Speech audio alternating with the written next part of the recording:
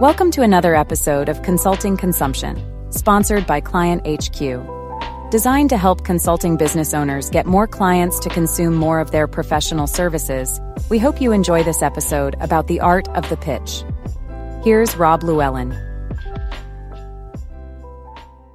I'm thrilled to have you join me on today's episode.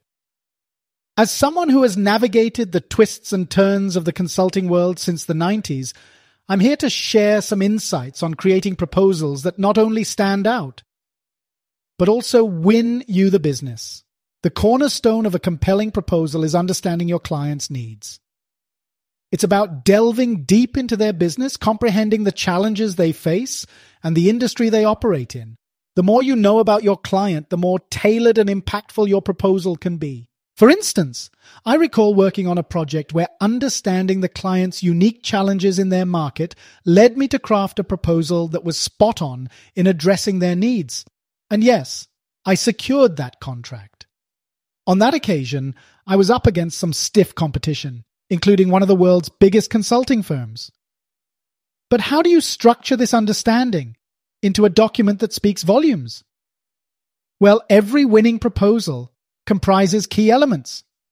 An executive summary that captures attention, a clear problem statement, a well-defined proposed solution, the benefits laid out convincingly, and of course the pricing. Each section needs to be thoughtfully crafted. The executive summary, for instance, isn't just a summary. It's your pitch, your hook. It should encapsulate the essence of your proposal and why it's a game changer for the client. Now on to communicating value, which is where many proposals falter. It's not just about listing your services. It's about articulating how these services transform the client's business. How do you make their life easier, their business more profitable, or solve a problem that's been a thorn in their side? It's also about differentiating yourself. In a sea of similar services, what makes you stand out? Sometimes it's not just what you offer, but how you present it. Storytelling can be a powerful tool here, a narrative that weaves through your proposal, making it not just a document, but a compelling story of potential success and solutions. Pricing is always a delicate part of any proposal. It's a balance between being competitive and ensuring you're fairly compensated for your expertise. It's crucial to consider the client's budget, but also to clearly articulate the value you bring. This isn't about being the cheapest. Instead, it's about offering the best value. And when you're almost done, it's time for those finishing touches that can make a world of difference. Never underestimate the power of a well-proofread, beautifully designed proposal. These aspects might seem superficial, but they speak volumes about your professionalism and attention to detail. Including testimonials or case studies can also bolster your credibility, showing potential clients that you have a track record of success. Once your proposal is out the door, it's crucial to remember that your job isn't finished yet. In fact, the follow-up phase can be just as important as the initial pitch. Following up demonstrates not just your professionalism, but also your genuine interest in the client's business and project. It's a chance to reinforce the message that you're not just looking for any client, but specifically for a partnership with them. Firstly, timing is everything in the follow-up process. Wait too long, and you risk the client forgetting about you or assuming a lack of interest. Strike too soon, and you might come off as pushy. A good rule of thumb is to send a brief, polite email a few days after submitting your proposal, expressing your eagerness to discuss it further and your availability to answer any queries. Be prepared to handle feedback constructively.